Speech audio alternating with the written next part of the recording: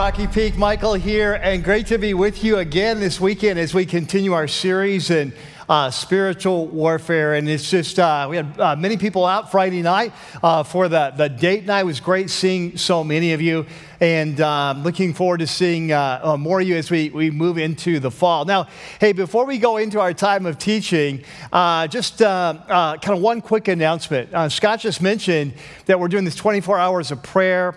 I'll be bringing a special message that right before election, just kind of prepare our heart's perspective as we go into that week and the aftermath, however that turns out, called Thriving in Babylon. But, you know, so I was praying about this week, and just yesterday, I just really felt like the Lord was putting it on my heart that to encourage us as a church that as followers of Jesus, you know, we're called to be salt and light in this world.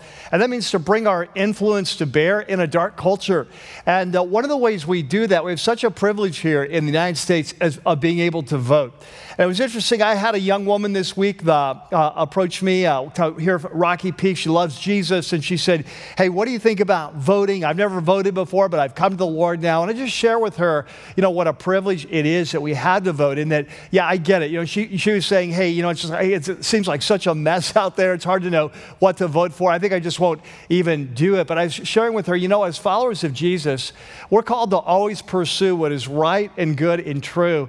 And we don't always get the candidates we want. We don't always get the issues we want. It's not always how we would kind of work it out. But we have this incredible opportunity to choose the best, right? To choose the best person that we can, the best issues that we can, the best platform that we can. And so I just want to encourage you, as a follower of Jesus, if you're one of those people that you've been on the fence, I'm not even going to vote, there are so many critical issues, not just nationally, but here in California, locally. I just encourage you, as a follower of Jesus, to embrace this incredible privilege that we have as Americans to influence the process and influence the course of our culture, to study the issues, to do the best you can to understand them, and to always ask the question, what's right and good and true, and then ask God to lead you and vote according to what you think He's calling you to do, so that together we could help steer this country towards a better future. So anyway, we're going to go into our time of teaching right now. If you haven't already, encourage you, as Scott mentioned, go ahead and download the note sheet in your favorite format, and then we're going to pray and get started. Let's pray together. So, Lord, we just do thank you. We realize that we are in troubled times. We're looking forward, as we look forward into the future, Lord, as our nation. It is a time of tremendous spiritual warfare behind the scenes. And so, as we continue this series on what it looks like to follow you as our resurrected King in times of challenge, in times of spiritual warfare, we pray that today would be an important part of that as we join with you in furthering your kingdom. We pray this in your name. Amen. Well, our story starts today on a Sunday morning, and it's very early, and it's still dark outside. And he and his buddies, they've worked hard the night before. They've stayed up late. And so everyone in the house is asleep except for him. He wakes up very early. He decides he wants to go outside. He's got something that he needs to do. And so we've all been there, right? You're trying to get up quietly, not wake up the house. And so he gets up. He slowly moves over, gets his clothes, dresses in the dark, moves across the front room to the front door, slowly opens the door, hoping it won't creak, as he steps out into the cool morning air. And as he closes the door behind him, he's pretty sure he's made a successful escape. And he looks up, and there's a cool, brisk wind that catches him in the face. It's still completely dark except for the bright moon and the brilliant stars. And so he begins to walk through the town. This is a town that he's moved to not too long before. So he's still learning the ropes, but he makes his way through the moonlight, through the dark city streets. And he moves out to the edge of the town, and once he hits the main road, he heads out. He follows that for a ways until he finds his favorite path that will lead him off into the hills. As he takes off on this small trail, the moon is shining bright. The sun has not yet started to rise, and yet he knows that before long, that in the distance behind the huge mountains to the east, that they will begin to be silhouetted as the sun begins to come up and then begins to rise, and the first rays of a new day will begin to peer over the mountains. And so he knows he has limited time for an important meeting. And so he heads out to the hills where his final rendezvous will take place. Well, today we're continuing this series that we've been in for this last several months called The Resurrected King, Spiritual Warfare in Times of Challenge.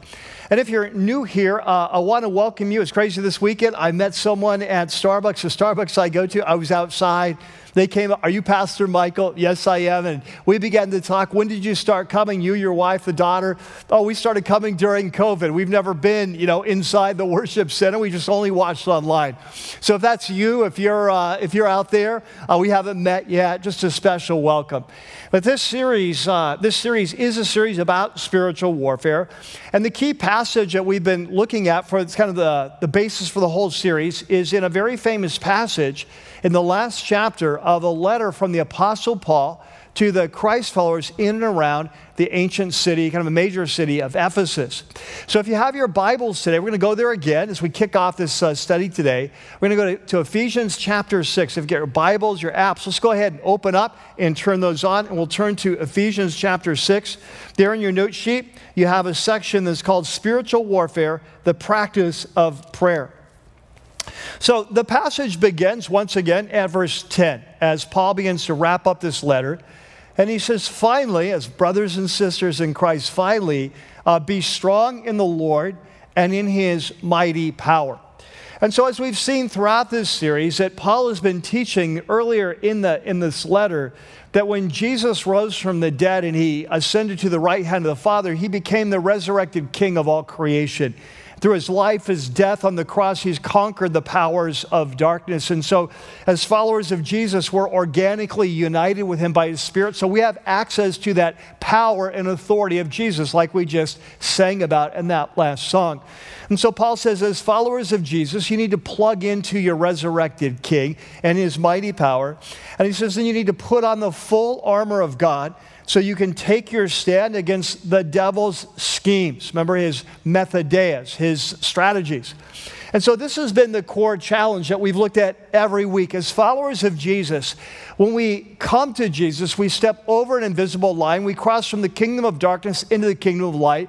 And we enter into a new level of spiritual warfare against a host of enemies that are smart, they're strategic, they're strong, and they're out to destroy us. And so Paul says that if you want to win, you need to plug into the power of your resurrected King and put on what he describes as the full armor of God. Now, from this point on, he goes on to identify 6 examples of the kinds of armor he's talking about. And so he'll talk about, hey, put on the belt of truth, the breastplate of righteousness, put the gospel of peace on your feet, put the helmet of salvation on your head, pick up the shield of faith, pick up the sword of the Spirit, which is the Word of God. But then we come to verse 18 as he begins to wrap up this whole challenge with this one final word to us. And so in verse 18, if you skip down there, he says, and pray, catch this, pray once.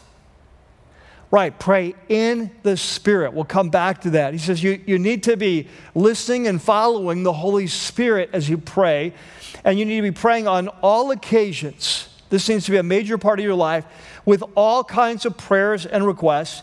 And with this in mind, you need to be alert and always keep on praying for the Lord's people. Now remember, Paul's in prison when he's writing this, so he says, so pray also for me that whenever I speak, so whether he's speaking to the guards or he's called before the Roman Senate or before the Caesar, that whenever I speak, words may be given me so that I will fearlessly make known the mystery of the gospel, for which I'm an ambassador in chains. So pray that I may declare it fearlessly as I should. And with that, Paul brings this passage on spiritual warfare to an end. Now, what I want to do today as we begin to wrap up this series this week, and then we'll wrap it up next week. what I want to do is focus in on this final challenge that Paul gives us about prayer. And what I want to do is highlight 3 big picture principles that flow out of this passage on prayer, and then come back at the end and ask 2 very kind of personal key questions for each of our lives to evaluate how we're doing in this area in regards to spiritual warfare. So there in your note sheet, you have a section called Spiritual Warfare, the Priority of Prayer, right? So let's jump in. The first principle goes like this. The first principle is the obvious one, as we just read, that prayer is a priority.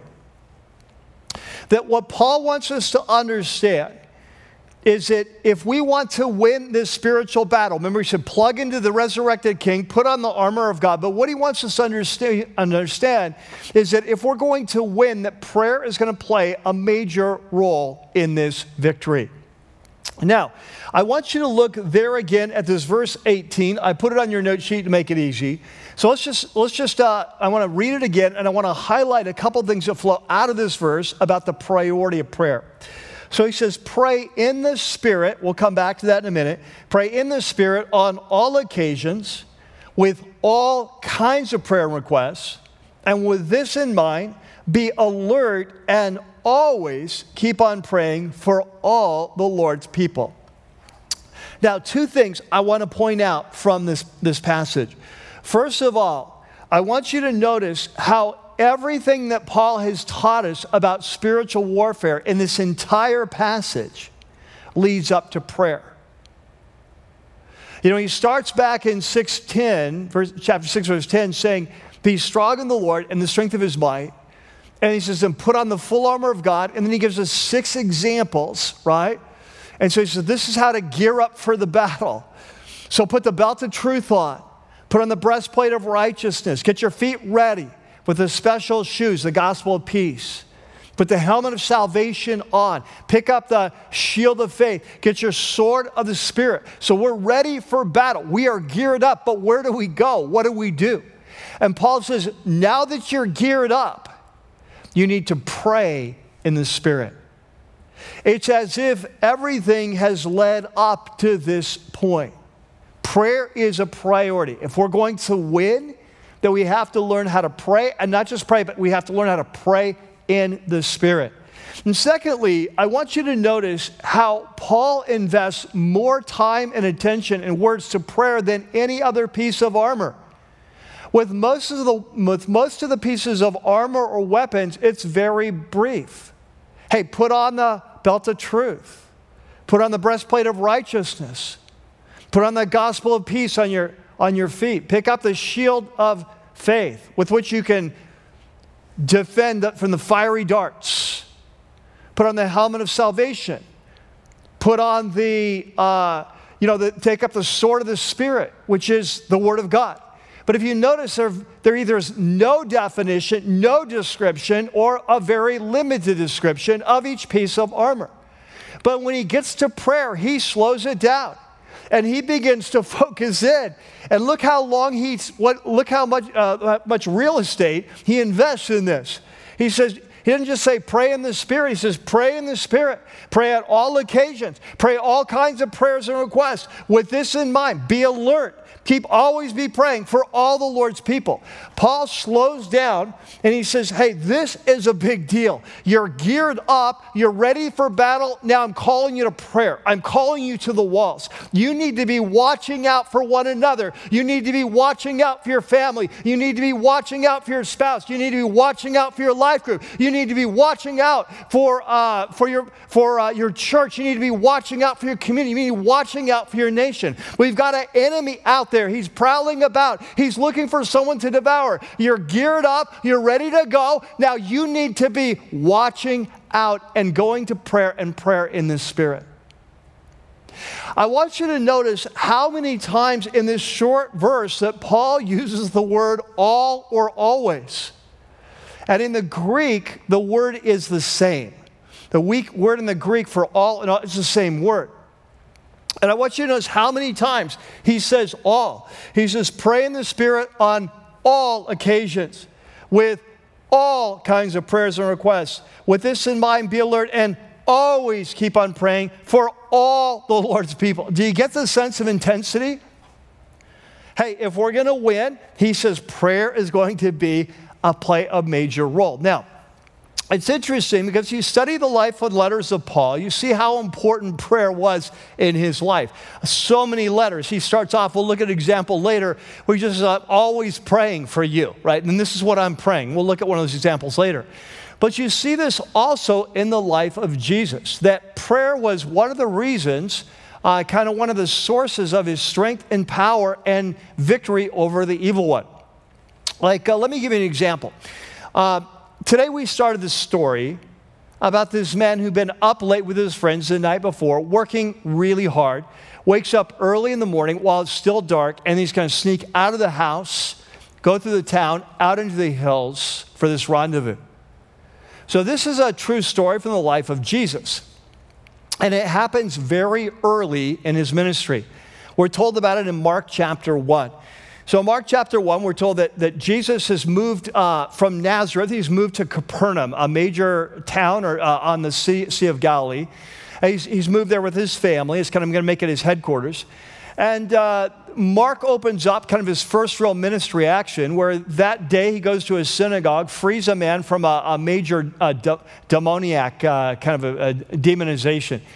And that night, after the Sabbath is over, so it's sundown on Saturday night, then the town starts coming to him. He stays up late, healing the sick, freeing people from demonization. So real tired. The next morning, he's going to spend the night there. Now, chances are he'll probably stay in Peter's house. We don't believe Jesus probably owned a house. Peter lived in Capernaum. He healed his mother-in-law. They had dinner there that night, and so he probably spent the night there. It's interesting, when we go to Israel, we go to Capernaum, archaeologists have uncovered what they believe is the house of Peter. They've actually built a church over it, but with a glass floor, you can see down inside of it. And it's very likely that this is where Jesus spent the night. And so he gets up early in the morning before the light, and he's going to head out because he needs to spend time with his Father. Now, this is something we'll see increasingly in the life of Jesus. As his life gets busier, it becomes clearer the priority of prayer. Because what you'll see is that the only time he can pray is really early in the morning or late at night. That's when you see most of it happening. And so in this particular account, he gets up early in the morning and he goes out to pray out into what is called the solitary place, very likely are the hills right outside Capernaum. And later in the day, his disciples are going to finally find him. They don't know where he's gone. But you're going to see that he's going to stay there praying until they find him, when they're up, have breakfast, and so on. So he's there quite a while. In fact, there in your note sheet, you have this verse here from Mark chapter 1, where it says, very early in the morning, while it was still dark, that Jesus got up, again, probably staying at Peter's house, and he left the house and he went off, through the town, through the streets of Capernaum, and then off to a solitary place and prayed. And again, what we see is the busier his life becomes, the more clear this is a priority, because it becomes obvious he's got to carve out time to make it happen. So for example, there in Luke 5, the next passage, the news about him spread all the more, so things are heating up. He's becoming very popular, so that the crowds of people came to hear him and to be healed of their sicknesses. But Jesus often withdrew to lonely places and prayed. And it's what we see in his life, especially in times where he had to make major decisions, like choosing the disciples, in times of crisis, like Gethsemane, or in times of temptation, like in John chapter 6, when the crowd wants to come and force him to be king. What you see time and time again is Jesus going off and spending long, extended times of prayer with his Father. And it was this time of relationship with his Father that was giving him clarity for his role. He was tapping into kind of the wisdom that God was giving him to give the people. And it was also a source of his victory over Satan. In fact, there's one particular event where Jesus later in his ministry will cast out a demon out of a young boy, and his disciples couldn't do it. And they asked him later, why could you do it and we couldn't do it? And he said, this kind comes out only by prayer. And so what we see in the life of Jesus is that he models for us, if we're going to be followers of Jesus, that we have to do what Jesus did. We can't just believe in Jesus. Remember, the whole goal of following Jesus is to become like Jesus, the student like the master. And if we become like Jesus, then we have to pattern our life after him. And so Paul says, as he wraps up this whole section on spiritual warfare, he says, you need to plug into the power of the resurrected King. You need to put on the armor. And once you do, you need to learn how to pray in the Spirit and make it a top priority on all occasions, all different kinds of prayers and requests. Always be on the alert, praying for all of God's people. Prayer is a priority. Number 2, the second principle that flows out of this passage is that prayer is supernatural. Now, I don't know about you, but I think it's just very natural for us. When we think about prayer, we think about prayer in terms of one-way communication. We get prayer of going before God, bringing our requests, maybe praising him, thanking him, and then bringing out our prayer list and kind of going, here are the things that are on my mind, right? Or we think of going and sharing our heart with God. But what we learn in the Bible is that prayer requires two-way communication. There's a sense that we communicate to God, but we need to learn how to listen for his voice in our life, through his word, through his Spirit. What's he communicating with us? And that's what Paul says in this passage. He says in Ephesians 6:18 again, he says, pray, and remember I had you underline it before, pray in the Spirit on all occasions with all kinds of prayers and requests. Pray in the Spirit. Now, the question is, what does Paul mean by pray in the Spirit? And there were some who might suggest that, well, that means to pray in a language that you've never learned, that's inspired by the Holy Spirit. What sometimes is called praying in tongues, or in the Greek, it's just praying in languages, right? And so that's possible, but it's probably not what's going on here. It's interesting in 1 Corinthians 14, which is not on your note sheet, but in 1 Corinthians 14, Paul talks about that. He says that when he prays, that he often prays in his unknown language, inspired by the Spirit. He prays in tongues. And he describes that. He says, at times I pray in my spirit, and at times I pray in my mind or with my understanding. So, both kinds of prayer. Normally you're talking to God in your normal language, and then praying through the power of the Holy Spirit. So it's possible that that's what Paul is talking about, but I don't think that really fits here, because there's nothing in the context that suggests that. 1 Corinthians 14 is all about that, but here there's nothing that suggests that. In fact, it's actually the opposite, because here he says, pray in the Spirit with all kinds of prayers, all different occasions, all different kinds of requests, all different kinds of people, which doesn't sound like praying to the Lord in a language that we've never learned and don't understand. I think that what Paul is saying here is that as followers of Jesus, in the same way that we need to learn to listen and follow the Spirit's leading in all of our life, so it is also the case when it comes to prayer. That when we go into the presence of the Lord, we should not think of it as just one-way communication. I'm coming to God to share my issues, my concerns, my requests, my prayer list, and then I leave. But when I come into the presence of God, I'm entering into the presence, and I'm entering in to talk with him about the things that I'm concerned about, the needs, the requests, and so on. But I'm also coming to say, God, what's on your heart? What's on your mind? And learning to listen for what the Holy Spirit is putting in your heart to pray. I've shared this before in my own life. I think everyone has to work this out, how it works for them. But in my own life, I've shared this before, that when I pray, I go to spend time with the Lord, that I pray using my large iPad. And one of the reasons I do that is I don't go through a million journals because of the way I do it. But I use an app, like a note-taking app. And so, as I've shared before, that when I'm praying for a particular person, a situation, a topic, I tend to, I'll write the name or the topic or what my life group, whatever, towards the top of the page. I'll put a box around it, a rectangle around it, and then I'll put a big arch over the top, which represents kind of the presence of God. It's like I'm bringing this person, my life group, this church, our nation, I'm bringing it under the presence of God.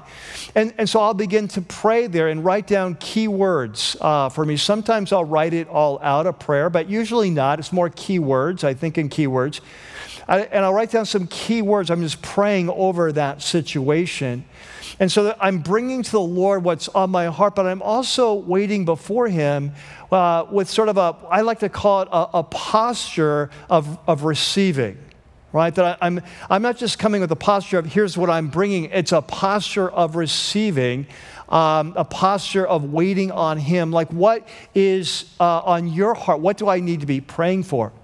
It's so interesting. I often find that when I pray that I might start by praying for a particular topic and go on to several other topics, but then later on in my prayer time, I feel like the Lord just brings that back to mind with a new level of depth, a new level of intensity, a new level of issues to be praying for.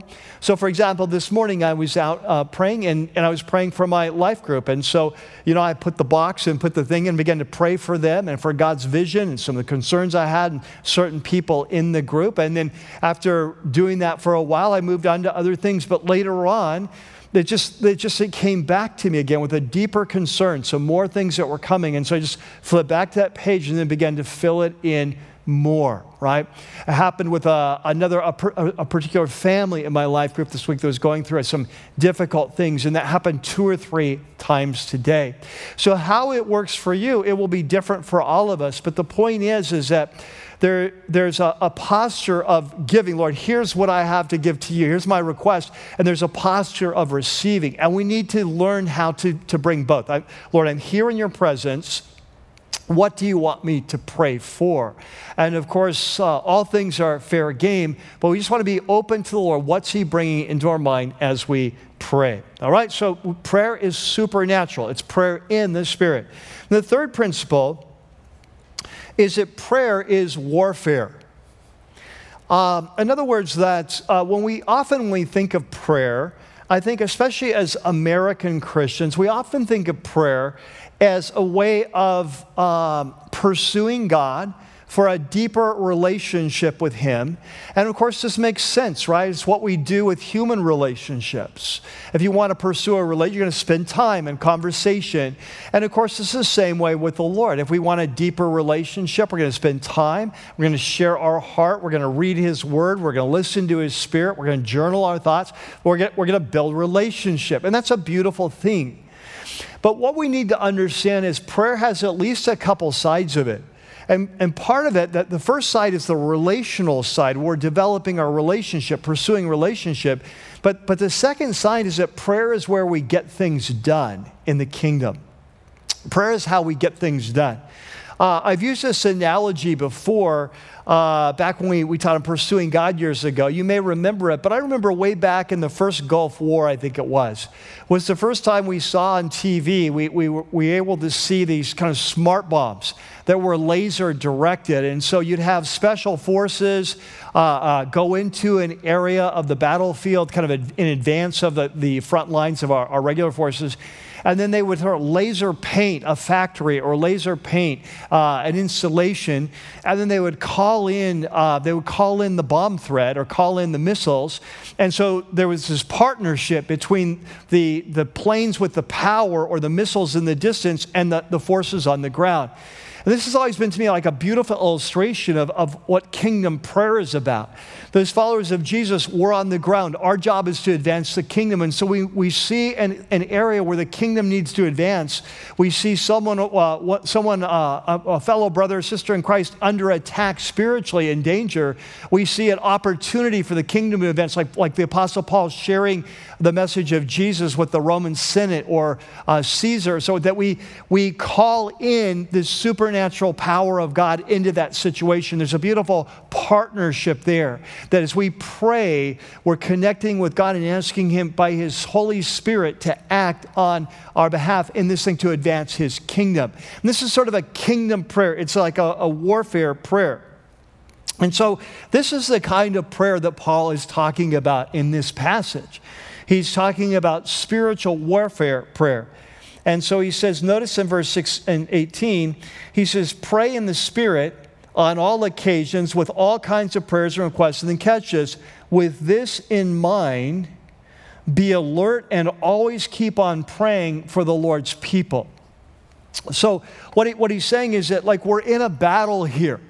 And think of it like a real battle, that you're fighting your own enemy, right? But you're also watching out for your buddies, and you're watching out for their back. And when they're in danger, you're going to try to step in and help them. That's the idea, that we're in spiritual warfare. The enemy's attacking us, and we need to be on the alert for one another.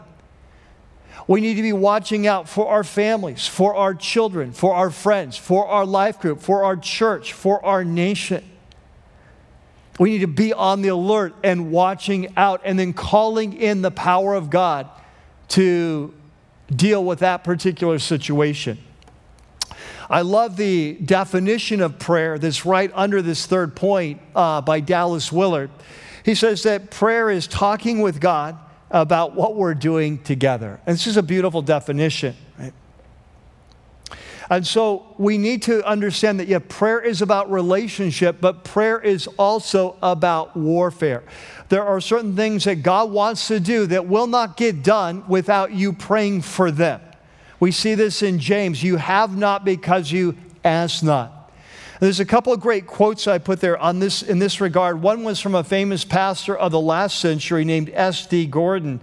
He says, the purpose of prayer is not to persuade or influence God, but to join forces with Him against the enemy. Or from Pastor John Piper, we see repeatedly in Scripture that prayer is the walkie-talkie for warfare, not a domestic intercom for increasing our conveniences.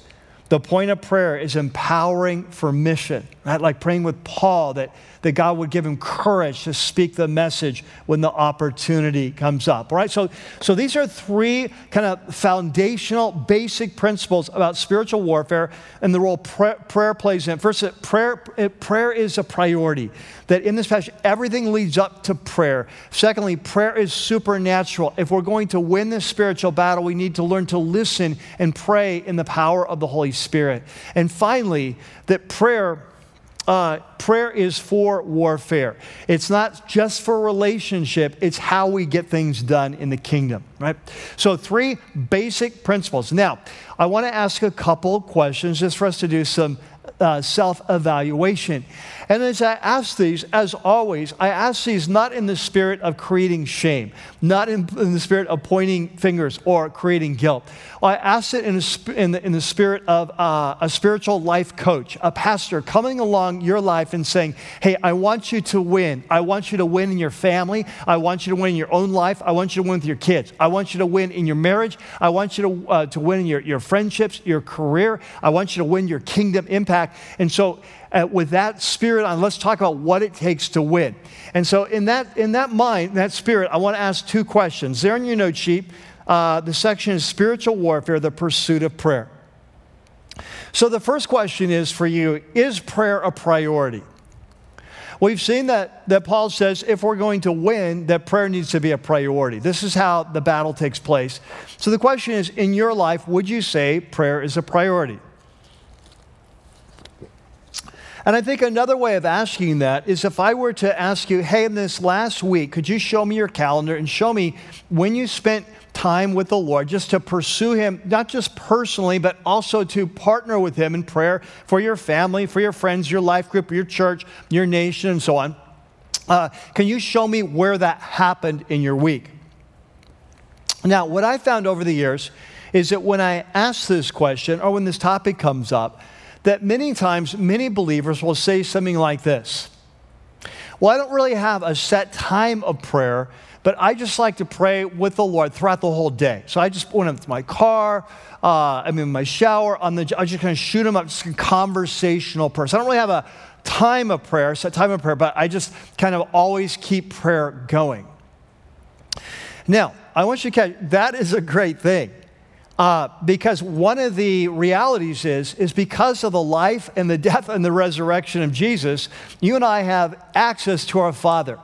We don't have to be a special time of day. We don't have to be in a certain posture of prayer. We don't have to use special words. We can just come to our Father at any time and share our heart.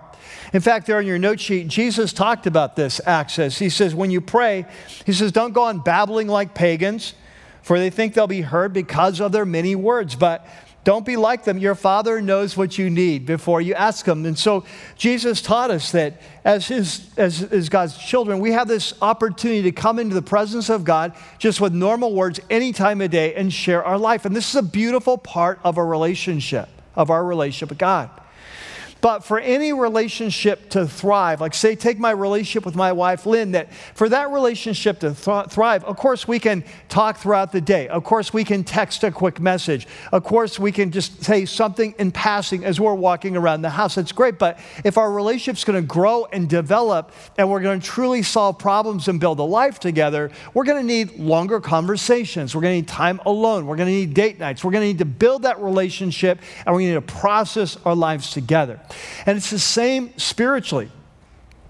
And this is why for Jesus, you see that for him, it was such a high priority. I mean, if anyone could have kind of instant communion with the Father throughout the day, it would be Jesus. In fact, we often see that throughout his ministry, just shoot him up prayer. He would do that. We have record of that. But what we also see is that for Jesus, he knew if he was going to grow, if he was going to thrive, if he was going to have spiritual power, if he was going to be empowered to lead others, that he needed that time alone with the Father. And of course, you and I do too. So the question is prayer a priority for you? And the second question then, is what are you praying for? This is really interesting.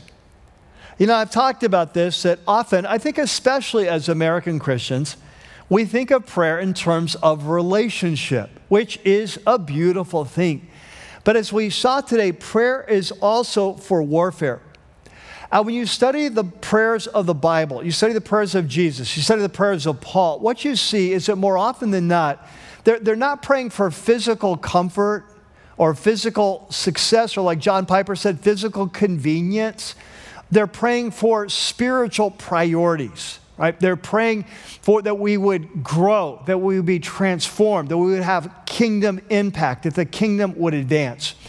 And so the question is, what are you, when you do pray, what are you praying for? Now, just to be clear, that as followers of Jesus, we can and should pray about everything.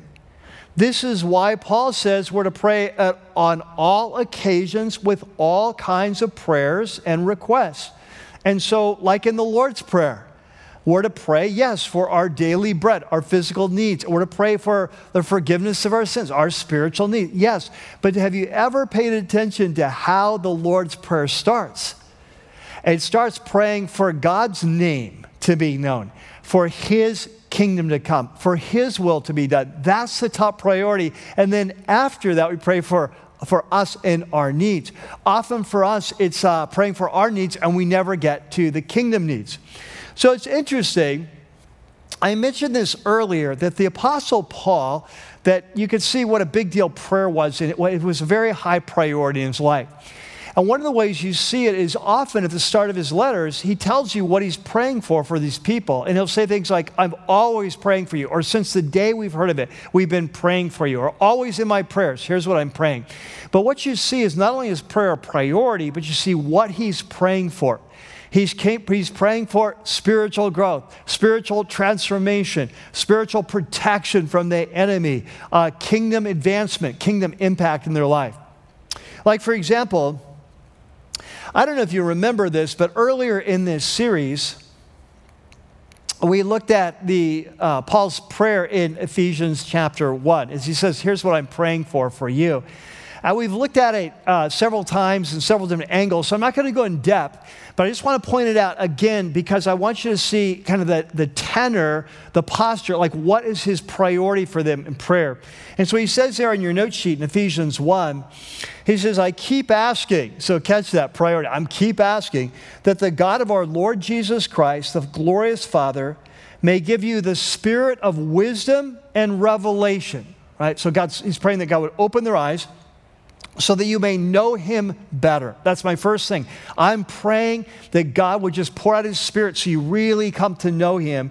And he says, I pray the eyes of your heart may be enlightened so you may know the hope to which he's called you. Remember a couple weeks ago, he talked about the hope, the future hope. He said, I'm praying that God would open your eyes so you could see the reality of the next life, so you can live this life for the next life. And he says that I'm praying for that your eyes will be open so that you can see the riches of his glorious inheritance in his holy people. What he's talking about there is that you would understand the amazing beauty of this new community of King Jesus. We're going to live together forever. And he says, finally, I'm praying your eyes will be open so you can see the incomparably great power for us who believe that we have been died with Christ, risen with him, connected with him. We have power over the dark side through Jesus, right? So do you see what he's praying for? Like he's not praying for their job. He's not praying for their health. He's not praying for their wealth. Of course, not that these things are bad to pray for, but his primary priority is he's praying kingdom prayers. He's praying for spiritual warfare prayers. He's praying that they would grow, be transformed, become the people they're created to be. So the question I have for you is, when you look at your prayer life, what are you praying for? I hope you're praying for your job and your future and for all the practical things, your health. Those are beautiful things to pray for.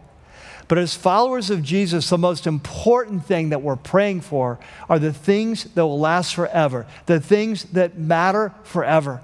And so the question is, when you're praying for your spouse, when you're praying for your children, when you're praying for your kids, when you're praying for your life group, you're praying for this church, you're praying for our nation, what are you praying for? And Paul says that as followers of Jesus who are connected to the resurrected King, that we have the right and authority to be calling the power of God in the most important things of life. And that if we're going to win this spiritual battle, we need to be watching out for one another's backs. That we are under attack. The enemy is constantly trying to derail us or destroy us. He's trying to raise doubts. He's trying to get us to give up, to give in, to give way. And he says, and so as followers of Jesus, we need to be watching out for one another, guarding the walls in each other's life. And we do that by learning to pray, making it a priority, and praying in the power of his Spirit. Let's pray together. Well, Father, we come today and we are coming towards the end of this series. And it's a beautiful thing, as Paul says, now that you've prepared yourself for battle, he says, now you need to go on the attack and you need to pray in the Spirit. You need to make it a priority. You need to learn how to listen to the Spirit. You need to pray for the things that matter most. And so, Father, we pray that you would teach us how to pursue you in this way. We pray that for those of us who say, honestly, this hasn't been a priority, that you would just so move in our life that we would see what a huge mistake that is. And not out of shame or not out of guilt, but just because of our desire to win and have impact and to win this spiritual battle, that we would rearrange our lives in such a way, whether it's getting up early like Jesus or late at night or however it is, that we would come into the school of Jesus and you would teach us how to pray in the power of the Spirit. We pray that you teach us how to pursue you in that way. And we ask in your name. Amen.